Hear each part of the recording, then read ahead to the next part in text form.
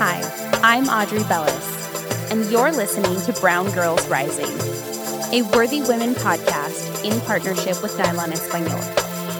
We tell stories about fierce, femme, leaders, and activists of color bettering our worlds. Let's get started. So we are here on this episode with somebody that I can already tell that I love because, one, she knew what I was talking about when I said, you know, the New York Greek coffee cups from like Law and Order? And she's like, yes. Number two, well, I mean, number one, you like Law and Order. That's just amazing. And two, she agrees with me that Return of the Mac is up there as one of the all-time greatest hip-hop songs. It is only number two to me next to No Diggity. Cannot lose my No Diggity status, but we are here with the founder of the Ethiopian Diaspora Fellowship. Welcome to Brown Girls Rising. Hello, hello, hello. We are so pumped to have you. Tell our audience a little bit about who you are, what you do, and what the Ethiopian Diaspora Fellowship is. Sure. My name is Reddy Takesta, and I am the founder and currently the executive director of Ethiopian Diaspora Fellowship. Ethiopian Diaspora Fellowship is a 6-month service-oriented fellowship for Ethiopian American diaspora. So diaspora for us, it can mean, it can be widely defined, but we define them as first or 1.5 or second generation Ethiopian Americans. All young professionals, we open up applications, we send them to Ethiopia and partner them with our partner organizations in all different fields. And they live there for 6 months, work there for 6 months, and get trained on our 3 pillars, which are leadership, service, and creative storytelling. Okay, I have to ask this. What is 1.5 generation? Because I'm a first generation child, but I now want to be 1.5 because I need to know what it is and what qualifies you if I can claim it. Yes, I appreciate that. So there's first generation people that came from another country, right? And then you have 1.5 people that came from another country, but they were 10 years and younger. So they have this like dual generation, right? They're both. And then second generation are people that were born here to migrant, like immigrants, right? So I'm technically 1.5 because I came to America when I was 3. So I think the cutoff is 10 years old, like if you come under 10 years old based on like migration research. And that's because your teenage and forming years, you are in this other country, in America. So it forms you in some way, right? Oh, I don't qualify. But I know plenty of people that do. I'm like bummed because I really wanted to claim that. I claim a lot of things. That's cool. I claim a lot of things. I'm not either. That's mine. Man, now I'm really bummed, but I do know a lot of people that would that would apply to, and I really like that definition of like being able to give that experience for people that are like, well, I'm not quite this, but I'm not quite that, and just having that space. I think that's so important, and I love that you're about storytelling because obviously this is Brown Girls Rising, and this is about storytelling and telling the stories of what I like to call elevated feminist action. So positive feminist action about women who are driving their community through food, culture, art, organizing as it comes to rallying other people through their business. Basically, like it doesn't matter what the medium is, but they're doing something in a positive way to impact their community, whether it's micro or macro. That's awesome. And you, are obviously doing this and doing it globally.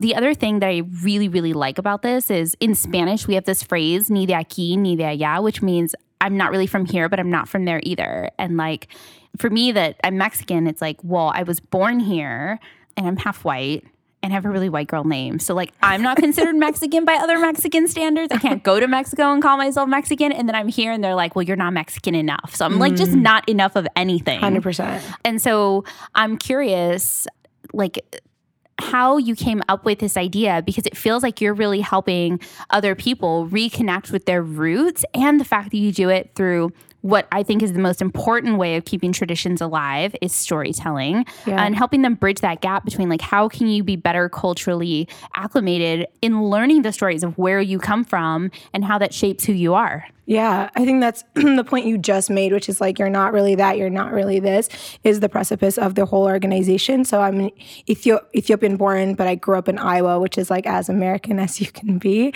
And I never went back to Ethiopia until I was 20. And when I went back, there was this light bulb moment where you land in a country where everybody looks like you, which is something that I'd never seen before, ever in my life. And that was this a little bit chaotic identity crisis moment, because then I came back to school in Arizona and nobody looked like me anymore. And so I think this is a narrative that a lot of people feel, like this idea of I'm not this, I'm not that, but I never fit in anywhere. And so that really drove me to figure out, like, what do I do with that? After I graduated college, a couple of years later, I actually went and lived in Ethiopia.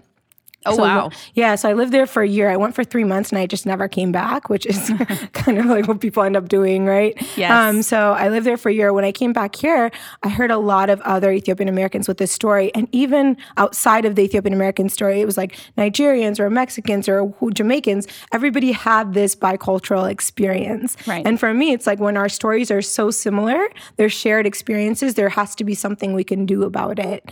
And I can only focus on what I know, and I know the Ethiopian American story. So that's why the organization is specific to Ethiopian Americans, right?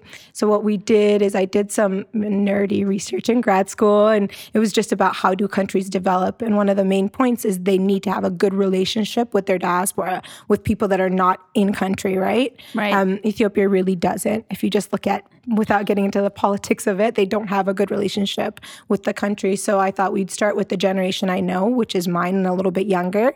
And we sent out a survey, and we thought 200 people would fill it out in 3 weeks. And it was on Twitter and Facebook. It wasn't like that. It wasn't that serious. We did it through a survey software, but we had just through our network. And we had 396 people fill it out in 2.5 weeks. People we don't know from all over America. And getting the survey results and seeing 76% of this generation would go back and even serve for free for 3 months was something that just led us to say, we have to do something about this. It would be irresponsible not to answer this call. Does that make sense? It's like birthright. Yeah, like it's very Ethiopian. similar. Like, and I'm trying to think of my own birthright experience, and they were just trying to marry me off. That's really what they were doing. They were like, welcome to the motherland. Let me remind you of your obligations. I'm pretty sure some parents try to make their kids sign up for that very reason. Yeah, it's a lot. It's similar to Birthright. We talked to Birthright, Fulbright, Peace Corps. There are a lot of organizations that do, like Oxford, Rotary, a lot of people. Indie Corps was another organization. Oh my gosh, now that you're saying that, you're 100% right. And I only ever think of Birthright because that's, I had a lot of friends that also did Birthright. But yeah, oh my goodness. I did not realize that so many organizations actually do that. That's so true. There's something about being in country that changes your experience and understanding of the culture, right? There's like, it builds this. I mean, a lot of our fellows will say, I understand my parents better. I understand my culture better. I understand myself better. And like, of course, they have some identity crisis while they're there. But I mean, this whole idea is that we need to be empowered by being both cultures.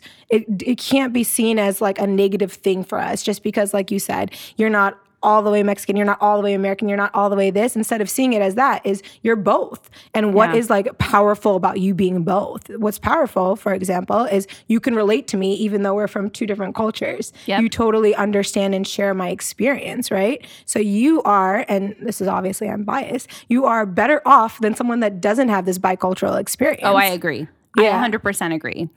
Because I've dated people that don't have like a multicultural experience, and they're very narrow and sheltered in what they do know. And it only goes one of two ways. You're either excited to learn about something else, or you're like, I don't know it, it's different and I don't like it. Right. With that voice. Exact With voice. That voice. That is the only voice I've heard. And it's hard to be in that experience. And it then becomes a like, will I put up with this? And for me, it's no, not never. Yeah. Like if you aren't embracing of what, and I'll give you an example, even on the religious side, like I grew up in an interfaith household. My mom's Catholic, my dad's Jewish. Okay. Like they're complete opposites. Yeah. I dated a Jewish guy who was point blank like, if you don't go full Jewish, like I cannot live with myself to incorporate any part of your Catholic upbringing or experiences or holidays in my household. And I'm like, well, this is not going to work. Yeah. Like you're telling me you're open-minded, but that's a lie. Yeah, exactly. Right? Yeah, exactly. It doesn't work that way. No, not at all. And being closed off to that. And I think for me, I was so naive because I grew up in a mixed household, and because it worked, I just assumed that everybody was like that. And everybody was so tolerant and exploring of other people's things. Like my Mexican cousins would eat latkes. And, it was just a thing that crossed over. Yeah, we went to quinceañeras and bat mitzvahs. And that's just what you did. Oh, that's so interesting. And like, I thought everybody did Chrismukkah. I didn't know other people didn't do it because all my Mexican cousins would come over for Chrismukkah because that's just, we had a blended family. Yeah. And it wasn't until I got older where I was like, oh, people are not like this. They think it's weird. Yeah, that is so interesting. Oh, and I think I'd go a step farther saying that you more likely, and anyone that has this experience, can walk into a room of all one culture, and totally fit in and figure it out and be empathetic and understanding. And you can, code shift, right? Like you can go into another room and be a completely different way to present yourself and understand that. And that is powerful, but it's only powerful if you know that about yourself. Yes. So the fact that once you realize that not everybody's like that at all, I think that that's what we're trying to do with our fellows, right? They come into the program and they might have some understanding of it because they've applied, right? But what we want is when they're done with the program, before they become alumni, understand their power in that. And that is also, it's not only like a cultural thing, but personally, how are they developing? Like, how are they seeing themselves? How are they going into interviews and seeing that this is an added skill and added value that they bring to the table? Yeah, I really like that. I'm curious for you, what was it like growing up in Iowa? Because when I think Iowa, I definitely think Iowa caucus. Yes. And we are in a post-Trump election. Can I say life? Yes, you can say oof. We talk about this a lot here. But I'm curious what that upbringing was like for you. You talk about like growing up and not seeing a lot of people that, shared your experiences, right? Yeah. And then I'm sure people even just like lump you into categories and go, oh, well, you're Black. And you're like, we hear that even with Afro-Latinas where they're like, people just I have a good friend. She's from the Dominican Republic and everybody identifies her as Black here. And she's like, I don't identify as Black at all. Right. I'm from the Dominican Republic. Yeah. I'm a Latina. Yeah. And people look at her and they're like, no, you're just Black. And she's like, no, I'm not. Yeah, exactly. Right? Totally get that. So yeah, I mean, when I was growing up, I didn't identify as African-American Black at all because I didn't have that experience in my house. We ate Ethiopian food and we spoke a different language, and that was what was my house. And then outside of my house,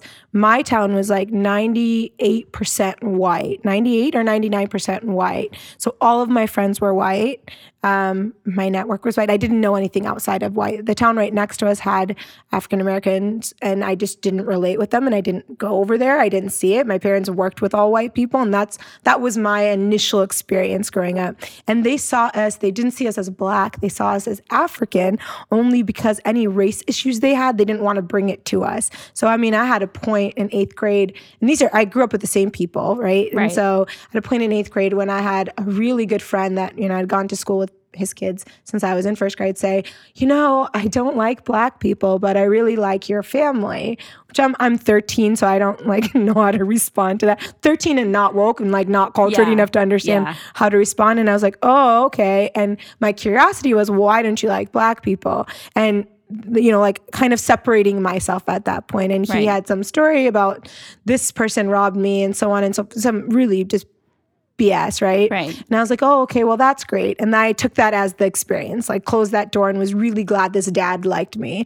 And when I got out of Iowa and I went to Arizona for college, I realized I was Black. There was a light bulb moment where I'm like, hey, I'm Black. So what does that mean? Because that's how you are, not only what you think you are, but how others view you, right? So even if I didn't think I was in whatever culture, when I went to a new area, people viewed me as an African American. And that made sense to me. Of course you'd view me that way. So how can I, figure out this dissonance in my mind and what does that mean to me, right?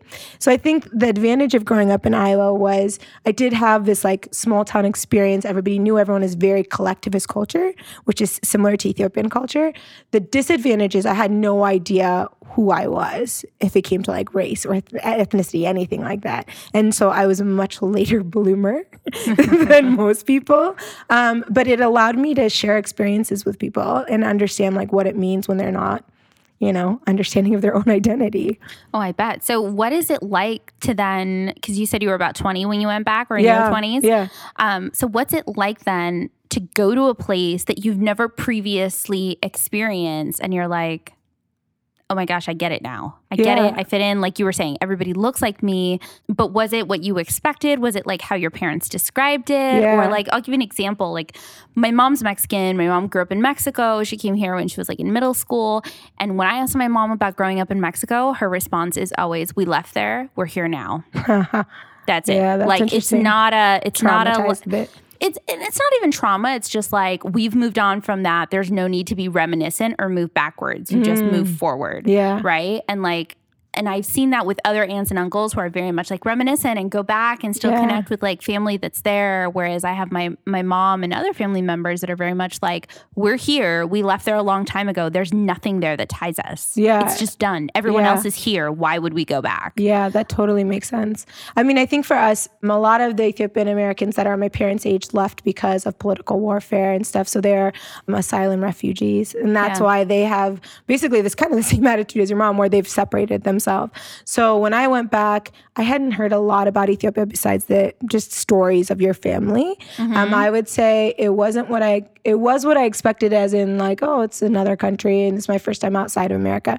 But it wasn't, because I thought everybody was going to be like my family, because that is the only people I know that are Ethiopians, right? And they're not. So like when there was like a person that stole my phone or like whatever would happen, I'm like, what's going on? This is not what Ethiopians do. And like I grew up in a Christian household, and there are Ethiopian Muslims and Ethiopian Jewish people. I'm like, wait a second, I thought all Ethiopians were Christians. So there was that very much like confused, because they weren't all like my family. And then I didn't fit in, obviously, because I spoke English for the most part. But then there was also this part where we got off the plane, and I remember this because I was listening to music and journaling, like, you know, as you do when you're 19 and 20. And we landed, and it smells different, it feels different. And we got off the plane, and right when we got off the plane, there are 20, 25 people waiting for us.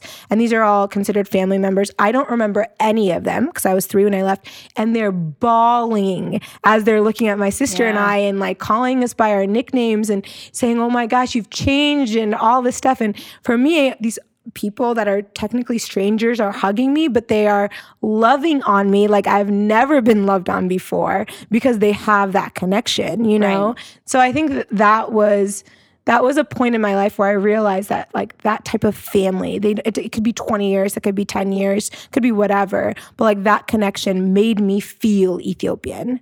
Does that make sense? It does. And I'm sure like things like Facebook help now. Yeah, right? definitely. Because like I'll get friend requests from like the daughter of a cousin who was divorced from this person. And they're like, oh my God, I'm your family. And you're like, probably. I'll believe it. I'll take it. Looks about right. We got enough mutual friends. I think so. Please don't catfish me. Yeah. And I think that really creates these like, okay, so for example, I have a cousin named Gabriela. We're about the same age. Okay. We met like twice when we were like under the age of 10. Okay. And we were in somebody's quinceañera together.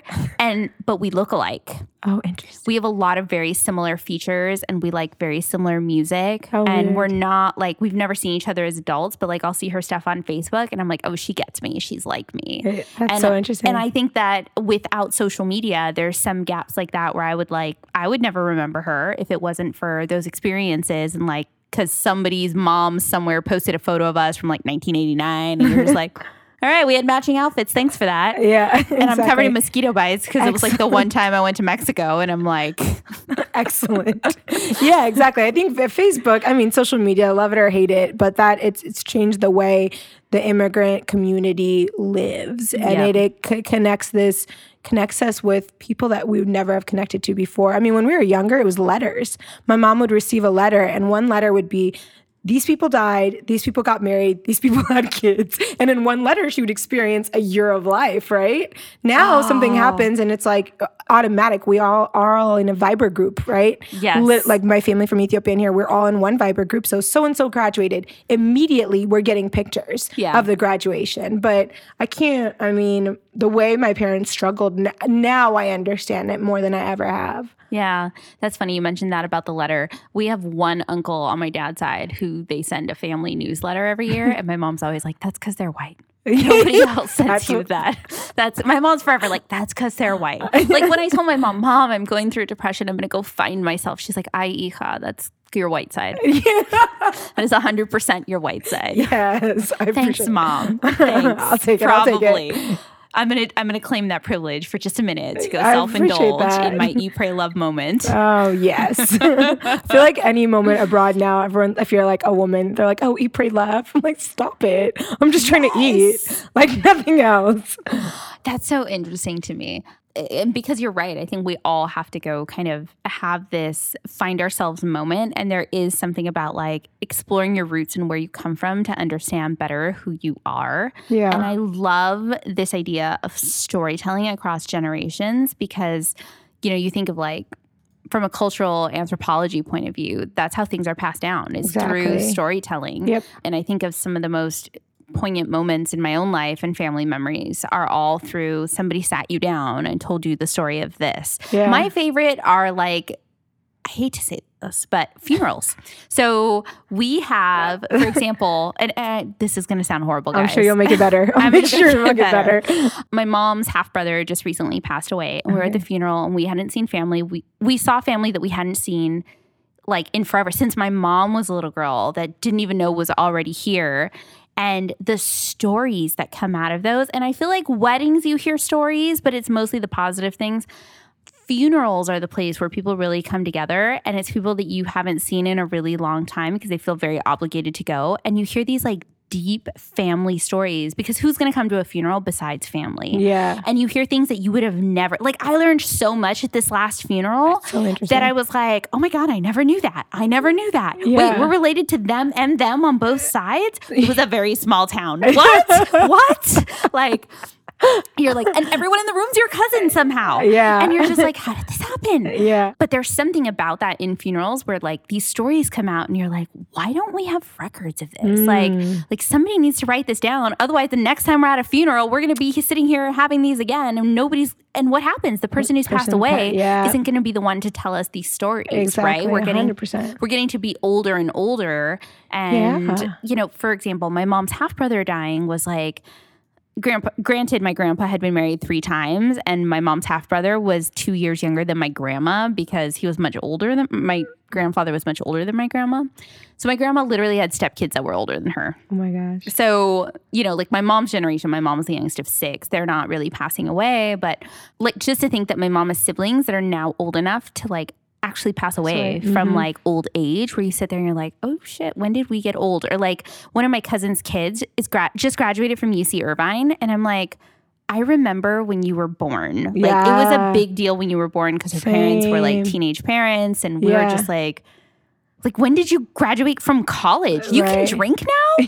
Legally. I used to like go drink with your parents when I had a fake ID. That is so funny. When did this happen? Yeah, exactly. 100%. I think storytelling is obviously important for all of those reasons. And you make like a really good point by saying if we're not capturing these stories, what's happening when these people die, right? Exactly. And so go ahead. Well, I was just going to say, and recipes. That's the other thing is, you know, we've talked a lot about cooking on this podcast and what it means to like cook with your elders. And I always say this, my grandma oftentimes will pour recipes like if she's adding spices, she pours a mound into the palm of her hand and she pokes it with her finger. She doesn't measure with measuring spoons. Same here. Ethiopian, same way. And then she'll put it in. I'm like, Grandma, how do you know? And she's like, well, I just know it's just this size of a mound. And I'm like, I'm not going to be able to make this when you die. Like, then who's going to cook for me? I'm literally going to starve. Let me measure your hand, Grandma. Literally, I've done that. And so one of my mom's sisters was diagnosed with stage 4 cancer, and she went through a very scary like bout last year. And it was around Thanksgiving, and we're like, well, my tia always makes the yams. Oh no. Nobody makes the yams like she does. If something happens to her, and she was going through chemo at the time, that she didn't make the yams that year because she was really sick. And we were all like, oh my God, who's going to make the yams? Yeah. This is how we eat the yams. This is just how you do it. And it was this like very like, I mean, thankfully she's doing much better now. But at the time it was like she was dead, but she was alive because nobody made the yams that year. Yeah. Like things like that are so family ties, stories and recipes where you're like, this is the person, the keepers of tradition. Right. That's what I like to call it, right? We're the keepers of tradition. And if those traditions don't get passed on, we literally lose them. Yeah, 100%. I mean, and one thing that we do for EDF is we have assignments throughout the year, but one of our assignments is StoryCorps, like interviewing 3 different StoryCorps subjects. So do you know StoryCorps is an app, an NPR app, and it prompts some questions, or you can make up your own questions, and it records a story, and then you can send it to the Library of Congress. And so it lives there for the rest of forever, I guess. Library of Congress never goes away. So it lives there forever. And so we do that assignment. And what we say to them is do one professional interview, and then the two can be personal, family, whatever you want. And what was so interesting, our first cohort, one of the fellows interviewed someone that later, like 3 months later, had passed away, someone in her family. And so now that interview is in the Library of Congress. It's recorded, downloaded. And so when she has kids in the future, decides to have kids in the future, her kids can listen to her grandma's story and this interview that she had with her. And that just makes me want to go interview all of my family members and do the same thing. But I feel like our generation really has this opportunity because we've been handed all of this technology to we just have to kind of get our shit together and go do that. And if that's making a family documentary or podcast or, StoryCorps, just interviewing them on StoryCorps and putting it to the Library of Congress, even having them talk through a recipe, something simple like that. That's the only way we're going to be able to survive, or else everyone else is going to tell our story for us, which really the reason storytelling is part of EDF is because when you hear about Ethiopia, especially with the older generations, all they talk about is famine. And I was so tired of people saying, oh my gosh. I mean, I've had people ask me what was it like to first eat food? Or what was it like the first time you wore clothes? It's can I poke you in the eyeballs for fun for your ignorant comments? Yeah, I wish I did. Or oh my gosh, that scratch on your arm, is that a lion? And these are real people that are adults. Oh, they're not, and I'm yeah, definitely lion fight in my house. But that's awesome. And so since I was so sick of that and I was so sick of people complaining about that, that is part of EDF, right? Is we're telling our own story. One, because we're sick of other people telling it, but two, because we need to be telling it, right? And the only way you can take your power back is if you're telling your own story. I love that. That is so true. Yeah. And so I want to come back to politics, right? Because again, you grew up in Iowa. We are in a post-Trump state. I can't come up with something more eloquent to say about that, quite frankly. And so I'm curious for you, you were saying off air before we started about you went through the Obama administration, now the Trump administration. And when I think Iowa, I literally think Iowa caucus. So what were the differences like for that? And just being there for those experiences. Yeah. So just contextually, Iowa went blue, red. So Obama, Trump, which is so interesting. And most people think the Midwest is very conservative, but as much as we're conservative and there is a lot of religion that plays part, they are very high up with education. They really care about education. What happened was I felt and I hate saying this, but it feels different. Being back in my hometown, and I love my hometown. I love my people that still live there. It feels different. My parents actually live there now. They've moved back there. And some of the things that they're experiencing now, they've never experienced before. Some of the racism they're experiencing now. And, there's two things, right? A lot of people said oh, that was always there. It was just underneath. And now people feel empowered to say it, right? And I totally believe that. But then I think that there's this second group of people that I would say are part of my network that really do feel like they need someone else to blame, and they're not going to blame their own people. So they need someone to blame. They need someone to put that off. And this is the idea that they have, right? And I would also say I'm a Christian, so I feel like I can say this, and I don't want it to be too edgy, but a lot of people in Iowa have justified their actions based on religion. So they say, I disagree with everything else he's doing, but we need to go back to God. And that's how they've justified voting for him. So they disagree with immigration, they disagree with education, they disagree with this, but they want someone that was religious in power. And this is where I feel like people can justify anything that they do. And I watch people go from a person that I would think would be in my corner for a lot of things. Now I don't really know them. I don't feel like I know them the way I did. Does that make sense? It 100% makes sense. I've unfriended a lot of people that I grew up with or people that I thought I knew well, where I'm the comments, the disparaging comments and the racist things that you're saying, do you not realize I'm one of those people when you refer to those people? Yeah. I have a very good friend of mine who has worked for some very conservative groups, including the Heritage Foundation. And we used to do stuff together for Catholic charities. We sat on the same boards for hospitals and a lot of service things. And I used to always consider her my Catholic friend. So I go to daily mass. Yeah. And I always liked her as my Catholic friend because I didn't have any other friends that were my age that also went to daily mass. Yeah. And that And I loved that about her. And she was like half Latina. So we were like the same mix. Yeah. And she also looked like a white girl and had a white name, but was like, claimed her origins there.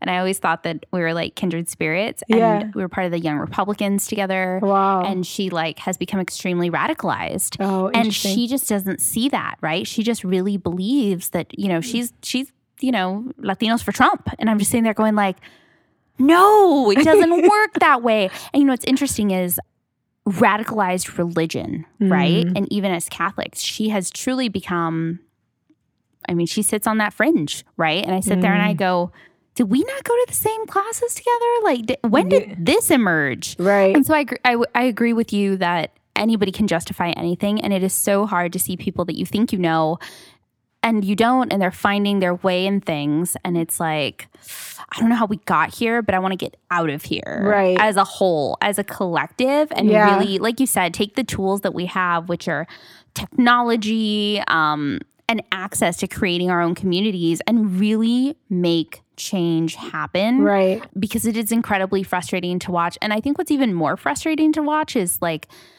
I'm a Republican that voted for Hillary, but I don't think Hillary was really our best candidate either. Right. And I think that for the first time in American history, at least, let me say this. For the first time in my adult voting life, where I sat there and I went, I'm now voting for the least amount, or for what I think will do the least harm. Right. And that's a scary thing, right? Like what have we done as a republic this situation to not exalt leaders to truly like step up that'll represent us? And where are our millennial politicians, right, that really represent our voice? And I feel like President Obama for a long time was like this young, energetic, hopeful, like similar to how I describe Mayor Garcetti here in LA now, like young enough to still be in tune, technology savvy, but still had like adult experience, some political experience, some real world business experience that could still like bring it all together in this perfect storm for exactly what we needed. Right. And I just don't feel like we have that. And I'm really hoping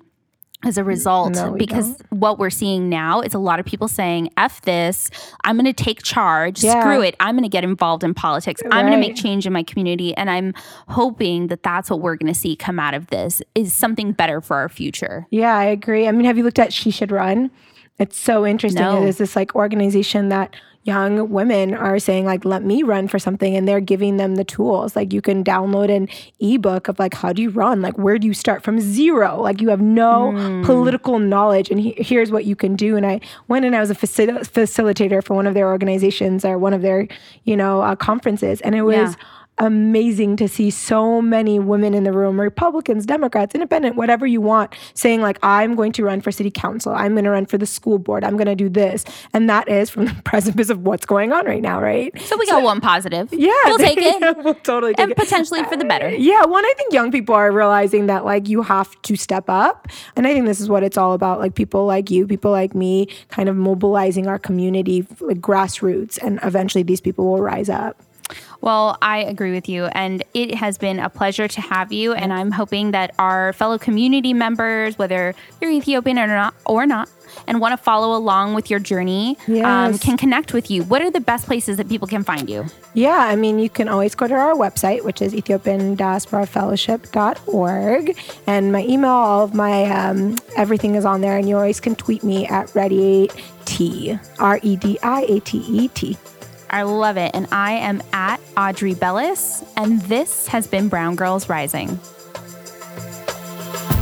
We hope this episode has inspired you.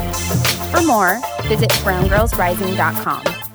Follow us socially on Instagram, Facebook, and Twitter at Worthy Women LLC and at Brown Girls Rising for future episodes.